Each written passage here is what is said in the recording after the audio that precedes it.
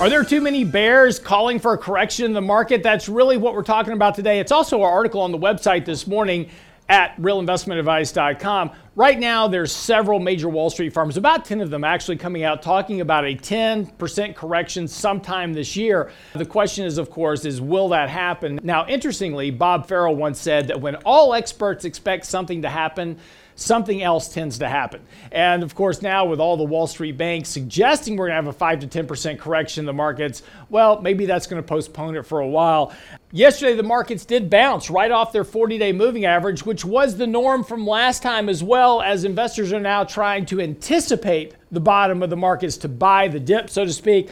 We saw that yesterday. Markets bounced off the 40-day, ran right back into the 20-day moving average, failed at that level. Money flows continue to remain negative at this point. We still have a MACD sell signal as well, and volume is picking up on the sell side as well. So again, the underlying breadth and strength of the market remains very weak here. The markets are trying very hard to hold on to this positive trend that we've really been in since last November. At this point, nothing really seems to be worrying the markets much, despite the fact of what's been going on with the Delta variant, the spending bills, whatever it is. Markets continue to kind of just grind their way higher on expectation that earnings are going to continue to improve. Corporate profit margins will remain high, but we've already seen economic growth beginning to slow down. Earnings estimates starting to be ratcheted down a bit by S&P.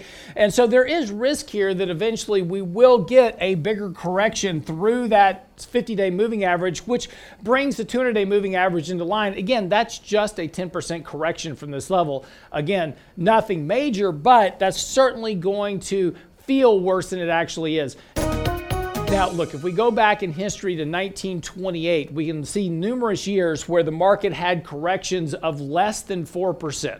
It has happened previously. It happened in 2017. The maximum drawdown in 2017 was about 2.6%. Now, in every year when you had a very low volatility year, the subsequent year had much higher volatility, generally 10% declines or more.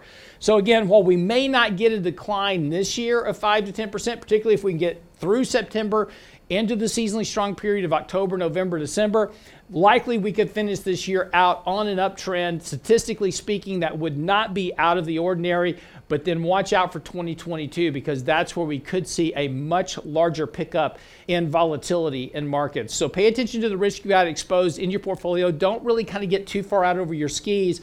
A lot of things are at risk here currently in the short term, particularly with the Fed now starting to talk about taper. And globally, we are now seeing central banks beginning to contract liquidity. So that potentially puts a lot more risk in markets over the course of the next several months. I'm Real Lance Roberts for 3 Minutes on Markets and Money. We'll see you back here tomorrow.